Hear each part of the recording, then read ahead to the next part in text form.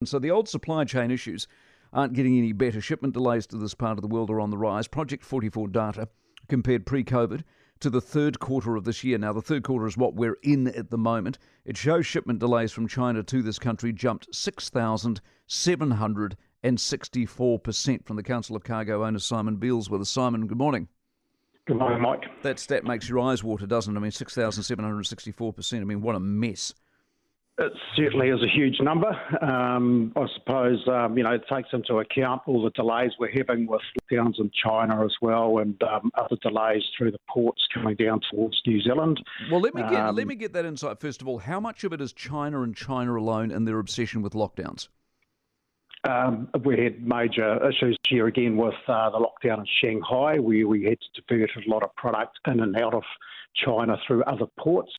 And while they have lockdowns, there's a lot of containers that are not available to be used in other regions as well. So your capacity gets restricted once again. Okay, what about our geography? How much of that is a handicap?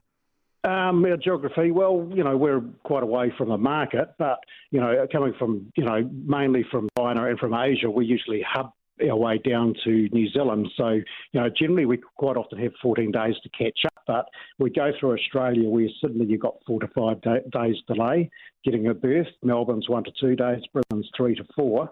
And then we hit New Zealand where we've got 6 to 10 days of delays around Auckland at the moment and 4 to 5 days with Tauranga. Everything adds up, and you can see why they came up with around that 13 day. So I'm watching Rod Duke on the news last night, Briscoe's fame, of course. He didn't say it's over by any stretch of the imagination, but he's seeing an element of relief. What's he seeing that no one else is? I just think now with, I suppose, the inflation's going up, so there'll be a restriction on what people are spending. You've got the east-west trade between China and the US and China and Europe that is slowing down slightly now, so there's less demand there, so that will help things turn around a lot more towards New Zealand. But one good bit of news, Roger Gray spoke at our AGM recently. He's the CEO of the Ports of Auckland. He's putting a stake in the ground now, saying he wants vessels around New Zealand to be back on window from March 2023. So now the big challenge is for him and the shipping lines and the other ports to deliver this.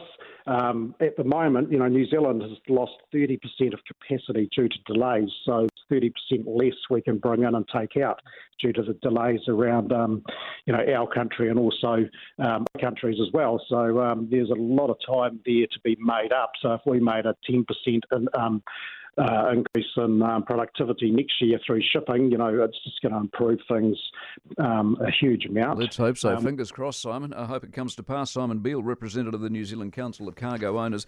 One of the scariest things you can hear as a parent is quiet.